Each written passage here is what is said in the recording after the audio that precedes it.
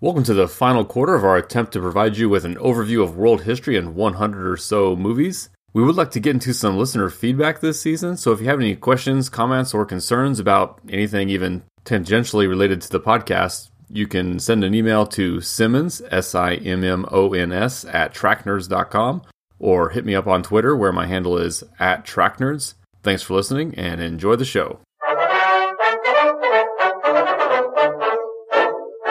Let's start season 4, this little bonus episode for Halloween. We got another serial killer for you. Last year we had Jack the Ripper, and this year we have a remarkably similar story, if you think about it, with the Zodiac Killer, who was causing havoc in Northern California in basically, the late 60s, and the story kind of goes into the early 70s with the investigation. Right. But similar in that they're both unsolved, that we still don't officially know Jack the Ripper, and we don't officially know who the Zodiac Killer is. Right. And also similar in that there are whole kind of societies of people who dedicate their lives to try and solving it. I mean, you see that with Jack the Ripper and with Zodiac. Yes, and I actually didn't realize this until this morning doing a little research so Jake Gyllenhaal's character in the film is the person who wrote the books that the film is based off of. And I guess I did that. It was right. So I think the movie handled that in a good way, that yes, he was a major character, but it wasn't like totally from his point of view. And yes, he was definitely one of him and kind of what Robert Downey Jr. and then Mark Ruffalo are kind of the three people they focus on going through this investigation. But yes, it was Jake Gyllenhaal's character who did write the books that inspired the film. So this is an interesting one because I had never heard of this cold case. Like everyone kind of hears of Jack the Ripper growing up. I had never heard of the Zodiac killings until the movie came out. Were you kind of in a similar boat with that? Of course, probably too, because you were probably in middle school when the movie came out, I guess. Yeah, the movie came out in 2007. Right. So yeah, I don't think I probably had heard anything about the Zodiac Killer before the movie came out. Though it would have been weirder if you were 14 and had. Yeah, exactly. Oh, yeah, I know all about him. I think I saw his cryptography stuff.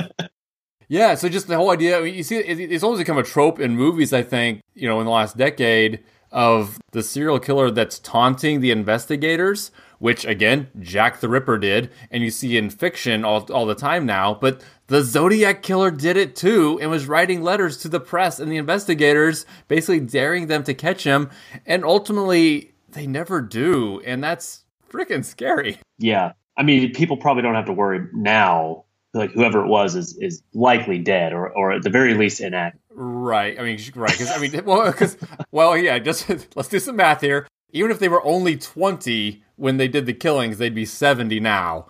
And odds are they were 30 or 40 or even older. And so it's interesting, too, the movie, and again, this is kind of inevitable, the movie kind of does point the finger at one specific suspect. Yeah. Even though they do talk about how some of the evidence against him is soft, the movie still kind of makes the point of saying, yeah, this was the guy. Yeah. But doing the research, that's kind of just conjecture. I mean, he's one of the suspects, but I don't think there's enough evidence to say that, yes, it was even probably him. It was maybe him.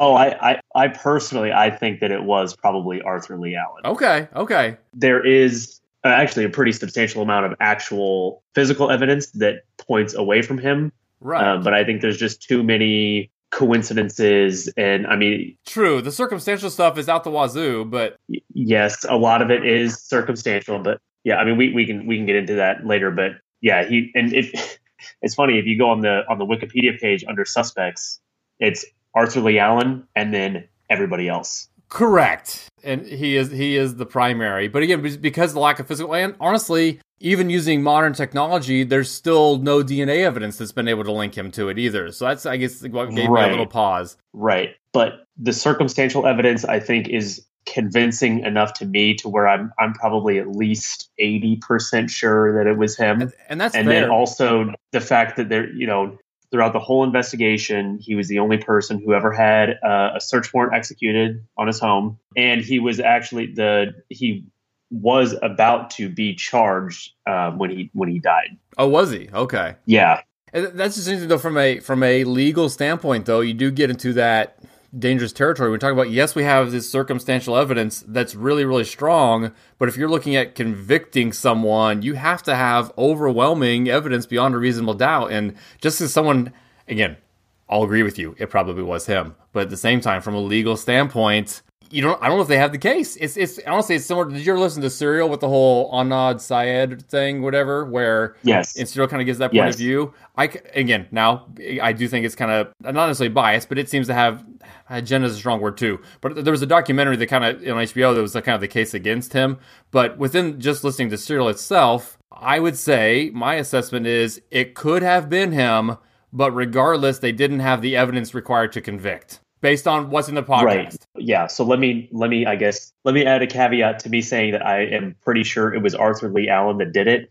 If I was a juror in a trial and that's the evidence that, that I was able to research, if that's what was presented in the trial, I don't think that I would vote to convict him. Right. If that makes sense. And that's tough when you think it's somebody. Actually with the Adnan Syed case. That one, I think I don't know how he ever got convicted, but that is right. Literally an entire podcast. Even if he did it, I don't see how they got the evidence to convict him.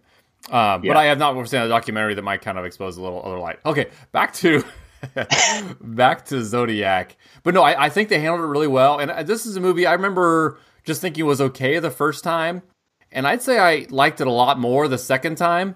I just appreciated the filmmaking. The actors are great, and this is kind of fairly early on. The biggest thing that surprised me is this movie had 0 Oscar nominations. Now, it was in the world of only 5 Best Picture nominees, but it had no other nominations anyway. So I was looking, though, you look at where this falls within David Fincher's career.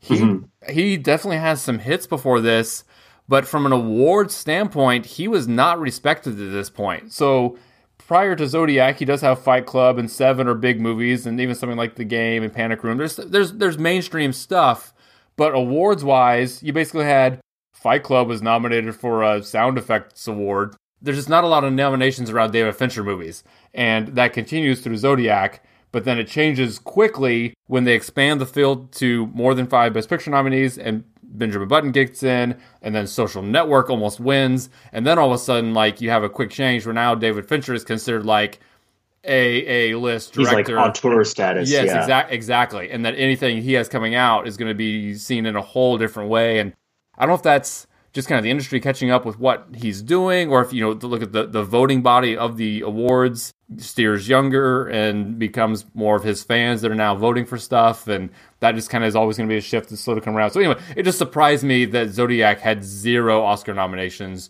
it's just a quality production, even if it's not your favorite movie. And the acting is really strong and everything. Yeah, the acting is really good. Jake Gyllenhaal is a really, really good performance. I really like Mark Ruffalo as the detective. Which, that blew me away that that character, because it doesn't fit at all with the way Mark Ruffalo portrays him, but the real life guy he's playing is the inspiration for Dirty Harry. Yeah. And Steve McQueen's character in Bullet, which you see those guys is a little more obviously badass. And they actually there's a quick mention in the movie, one of the other cops calls Dave Toschi, he calls him Bullet in the movie. Or refers to him as Bullet or calls him Bullet. But it's a quick thing that watching it this is probably the 4th or 5th time that I've seen this movie, and I had never caught that before. But this time I did. So is it, I could kind of vaguely remember, so is that more of a meta reference for the audience, or would the character at the time be aware that Steve McQueen's character in Bullet was based on him? He would have, because the movie came out, Bullet came out in 1968. Okay. So and then at that point in the movie, it was the mid 70s. So the character would have been aware. Yeah. That's interesting. He definitely would have known. Yeah. Of course, then I thought the even better reference, because again, this whole Northern California world is also where George Lucas was growing up. Did you see this one? I think so. So the cop we're talking about, who Mark Ruffalo plays, is Dave Toschi, and George Lucas didn't necessarily appreciate the way he was kind of maligned in the media, and he gets ultimately falsely accused because he was exonerated for falsifying or forging a letter from the Zodiac Killer that ended up causing him a lot of career trouble, but he was ultimately exonerated anyway. So as a nod to Dave Toschi, George Lucas talks about Tashi Station on Tatooine that Luke wants to go visit his friends at. So Yeah. I love when you get little references like that from the real world into art, and you would never catch it if you aren't super familiar with all this. Yeah, absolutely. So this something that I was thinking about when I was watching this. I almost wish that, because I was 14 when this movie came out. I don't think I saw it until at least a couple of years later. Right. But I kind of wish that I would have been able to appreciate when the movie was coming out, in the lead up to it, like David Fincher is going to direct this movie about the Zodiac case, a serial killer case that's never been solved. And Right. it's got Mark Ruffalo and Jake Gyllenhaal. Like, I just think that I would have been on the hype train for this movie. True. If I would have been old enough to appreciate it. And I should have been, and I don't think I saw it right away. Of course, I'm kind of squeamish and stuff when it comes to these serial killer movies. They're just not my cup of tea generally. This one's not gory or anything, though. It is more on the investigative side. It still freaks me out a little bit, though. So it's not necessarily gory, but well, that's true. You see a couple of the killings, and it's tense. It's tense for sure. A couple of them are kind of more stylized, but there's the killing where the couple gets murdered by the lake in broad daylight. And it is broad daylight. It's one shot. There's no cuts. It's not like a cool stylized action scene. It is just a kind of almost not a wide shot, but all three of them are in the shot and both of them just getting stabbed to death for 45 seconds. The camera doesn't move or cut or pan or anything, and there's no music. It's like, this is basically exactly what happened. And that's where the brilliance of David Fincher as a director kind of comes in. It's easy for that to get, you can almost make that not gimmicky, but just frenetic. You could add a freneticness to the filmmaking that would, maybe, I don't know, it would have a visceral effect on the audience, but I think it's more impactful if the camera's almost just silently watching and not judging. And it's like, why is it not judging this murderer? Like, it's just watching. Yep. And it's like, it emphasizes to the viewer, like, you are going to sit there and you're going to watch this, and the camera's not going to flinch or move or look away, and there's nothing you can do to stop it, and you can't help them. And it's, oh man. Yes, helplessness. Yes, it adds to the feeling of helplessness. Yes. And that is, I think, that scene is definitely disturbing. Yes. So, I can understand if people don't enjoy watching the movie because of that, but yeah, my mom could never watch this movie.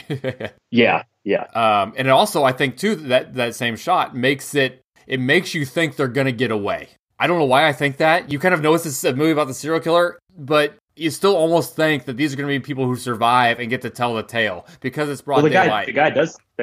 Well, survive. That's true, but it wasn't. He was stabbed, right? Yeah, it's right. Yeah. They kind of do talk about too that the Zodiac killer seems so obsessed with making sure the women died that he kind of neglected the men, and so you look at the victims. So it is interesting. This Zodiac killer claimed to kill a lot of people, a couple dozen, I think. I forget the number, but they only officially know of 5, and then that's 2 more that were attacked that survived, are these 2 men. The one at the lake here, and then the one of his first victims in the car, the kids, the teenagers, basically, at like kind of the necking point, are shot in the car. But it's very similar to Jack the Ripper. There's kind of the ones they know for sure. There's the probablys, and then there's the maybes. Same kind of thing here with Zodiac. And he was taking credit for stuff that the authorities have not been able to prove, because he's calling in and saying he did it, well, he's also playing games with them, so you don't just take his word for it. Right, and a lot of the murders that he took credit for that are not officially attributed to him were murders that were reported in the press that he then writes into the newspaper and takes credit for, but most of those murders, he doesn't offer any details other than what was public knowledge anyway. The ones that were for sure him were the ones where he either sent in physical evidence, like the pieces of the taxi driver's shirt, or ones where he offered details that were not released to the public, so they knew it was him, basically. Was the shirt thing, was that real, or was that just in the movie? I didn't see that specifically. Yes, that was real. Okay. It's just a detail that I missed there. So we've kind of been dancing around it. The movie focuses on kind of the 3 guys we've mentioned, played by Mark Ruffalo, Robert Downey Jr., and Jake Gyllenhaal. Mark Ruffalo, and actually no worse than his partner is Anthony Edwards. Goose. Yeah, and so they're the cops that are actually on the case, the detectives. Meanwhile, the other two guys are working at a newspaper. I was going to say reporters, but Jake Gyllenhaal's character isn't actually a reporter. He's the cartoonist who just becomes obsessed with the Zodiac Killer and the whole puzzle aspect to it, and kind of then does well enough in his own independent research that he kind of, befriends is a strong word, but he kind of makes a connection with Mark Ruffalo's character, who gives him what information he can kind of under the table. And then, of course, in the movie and in real life, this Robert Grayson, Jake Gyllenhaal's character, who wrote the books the movie is based on, got so obsessed that, it cost him his marriage, it cost him his job, and yes, he did, publish some books on it, but basically just became, monomaniacal, good word, about this case and just obsessed with it. And like I said, they definitely show that in the movie in a way that doesn't make him seem crazy. I think they do a good job. Movies definitely can take this stuff too far. So that's, again, where I think Fincher and the whole filmmaking and Jake himself do a good job of showing someone who is obsessed, yes, probably past the point where it's healthy, but not past the point where it seems like, oh man, this could be me. Like, it's just like someone who's just really obsessed with this thing and just always into it. But he doesn't seem like a crazy person. He doesn't seem totally unhealthy. He doesn't. Right. He just is just really, really obsessed with this and won't let it go. But it's never been solved. It's hard not to let it, or it's hard to let it go when this serial killer is still at large, and you kind of feel for him from that regard, and it's a scary movie. It really is, even though it's kind of a procedural almost. Yeah, I didn't. Obviously, in the movie, they point to the guy who in the movie, as far as suspects, they do mention a couple of other people that they think might have been viable suspects, but it kind of focuses on Arthur Lee Allen. Was that the same viewpoint that Robert Graysmith had in real life in his books? Or is that was that more of a David Fincher thing? See, the information on, well, at least on Grayson's Wikipedia page, or Graysmith, that information is just non-existent. We'd probably have to read the books, I guess, to get the exact opinions as far as that goes. So you're right. I don't know to what extent it was Graysmith or Fincher who kind of chose to take it in the direction they did as far as really pointing the finger at the one guy. And then, like I said, mentioning some of those others. The movie theater employee that kind of freaks Gyllenhaal out at the end, is he even listed on the Wikipedia page as other possible suspects, or is that something they just kind of used for the movie? Because I forget that character's name. Yeah, I don't remember that. So he was going to, Jake Gyllenhaal's character in the movie is going to that guy who has all the movie posters to talk about somebody else, which I forget the guy's name. Rick Marshall. So Rick Marshall was the guy who was a projectionist at that movie theater, who also lived in the area. He owned the same model of typewriter that one of the typewritten letters was made on. Right. There was a few other things, but he's not listed on the Wikipedia page as a suspect. No, he's not. Yeah, he's not. So that's either an invention of, well, you wouldn't think the books are nonfiction, so that was probably just a red herring for the film, I would imagine. Rick Marshall? Yeah. No, he was seriously considered in real life, and there's some people who think that he did it. He's not listed on the Wikipedia page for potential suspect. Yeah, and I'm not sure why. But, oh, gotcha. But you're saying he should be. Okay, yeah. I gotcha. And yeah, so most movies like this, you would feel like you come to some kind of conclusion where there's a confrontation, and it's not many movies that just kind of end with, spoiler alert if you haven't seen Zodiac, although it's based on a true story and we already told you it's an unsolved case. But Jake does track him down. Is it Jake or Robert Downey Jr. that tracks him down at the hardware store at the end? It's Jake Gyllenhaal. Yeah, okay. Tracks him down at the end and basically just makes eye contact with him in a hardware store long enough that they have this kind of moment where I know, you know, and you know I know, and I'm walking away, but I found you. It's you. I know it's you. And definitely kind of hangs the lantern on that. And that's basically, I don't know if you call it the climax, it kind of happens in the denouement, but that's kind of the close. That's all the closure you get, is that, but it's a way for Jake's character, who's been obsessed with this, to find some kind of closure. And it's like, I had to know. I spent the last 10, 20 years obsessed with knowing who this guy was. And I'm confident that I know. He's not going to be arrested, but I know. And that's kind of the emotional catharsis, I guess, you get to feel somewhat satisfied with the end of the movie. Yeah. Neither one of them says anything, but the look on his face is like, yes, it totally changes. Yep.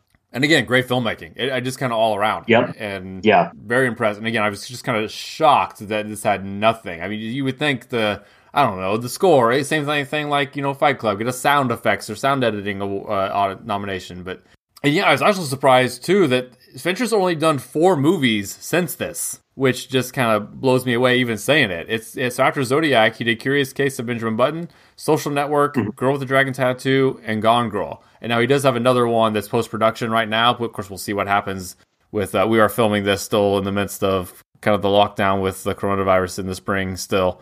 So we don't know to what extent Hollywood productions are going to be put on hold going forward here and what Fincher's up to. But hopefully we get back to seeing more of his films. Because I enjoy them overall. I'm probably not some people are kind of huge Fincher fanboys. A lot of the critic podcasts I listen to, they are obsessed with him and think he can do no wrong. And I'm like, yeah, his movies are good.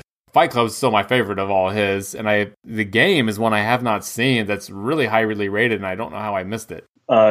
So before we close it out, I feel like we have talked a lot about Arthur Lee Allen, and we've talked about the evidence against him. So I feel like we should go through and talk about how much evidence there is, and then and how much is actually evidence that points to him specifically versus circumstantial evidence. So I guess we'll start with direct evidence. So Mike Mageau, he was the kid who in the movie is the first victim, right? So, he's the first person.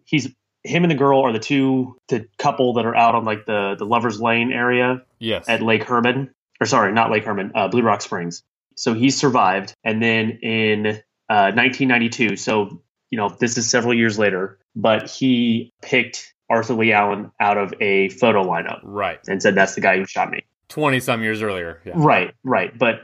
It's still evidence. Yes. And then the other victim that survived, Brian Hartnell, he picked out his voice and said that his appearance was similar to the guy who attacked him and tried to kill him. But I mean, once we get into like the circumstantial evidence is where, I mean, it's so much. It's uncanny. You're right. It's uncanny. That it's crazy. It's so much that it's crazy. So in the movie, and I think in real life too, Arthur Lee Allen was brought to the attention of the cops by this guy that he worked with, Don Cheney. Don Cheney told the cops that he and Allen had talked about, or I guess Allen had told him that he would like to kill couples, that he would write letters if he was a serial killer, that, he would taunt the police and write letters to them, that he would call himself Zodiac, that he would use the Zodiac symbol from his Zodiac watch, which he actually owned. Right. That's not just made up in the movie. That's right. In real life. It almost seems like that's ridiculous. That's too much in the movie. It's like, no, that's true. Yep, that's real. That he talked about how he could attach a flashlight, tape a pen light to the end of his gun to make it easier to shoot at night at close distance, which is something that Zodiac talked about. In one of his letters, he talked about how he had a gun or a light taped to the end of his gun, and it made it easier to shoot people at night. His birthday is December 18th, which is, in the movie, they talk about the lady at Melvin Belli's house, the housekeeper, who answers a phone from someone who talks about, I need to kill someone. It's my birthday. I need to kill. And that was on December 18th. Right. And that's Arthur Lee Allen's birthday. He lived in Vallejo during the Blue Rock Springs murders and the Lake Herman murders, and he was a possible known associate or friend of Darlene Ferrin, who was murdered in the Blue Rock Springs murder, which is the Lover's Lane, car shooting murder at the very beginning of the movie. Which, yeah, and kind of to your point, there's definitely enough circumstantial evidence, it seems, to make an arrest, even if there's not to convict, right? And I guess, is that to your point that they were ultimately going to make an arrest, but then he died? But that was like decades after the fact, right? Yeah, it was decades later. They were still working the case, and they were actually pretty close to charging him. But then he ended up dying, I think, of a heart attack or something. But yeah, I mean, there's a ton. I mean, literally pages of circumstantial evidence. Even stuff like the only sick day that he took in 1966 was November 1st, and Sherry Jo Bates was murdered on October 30th, 1966.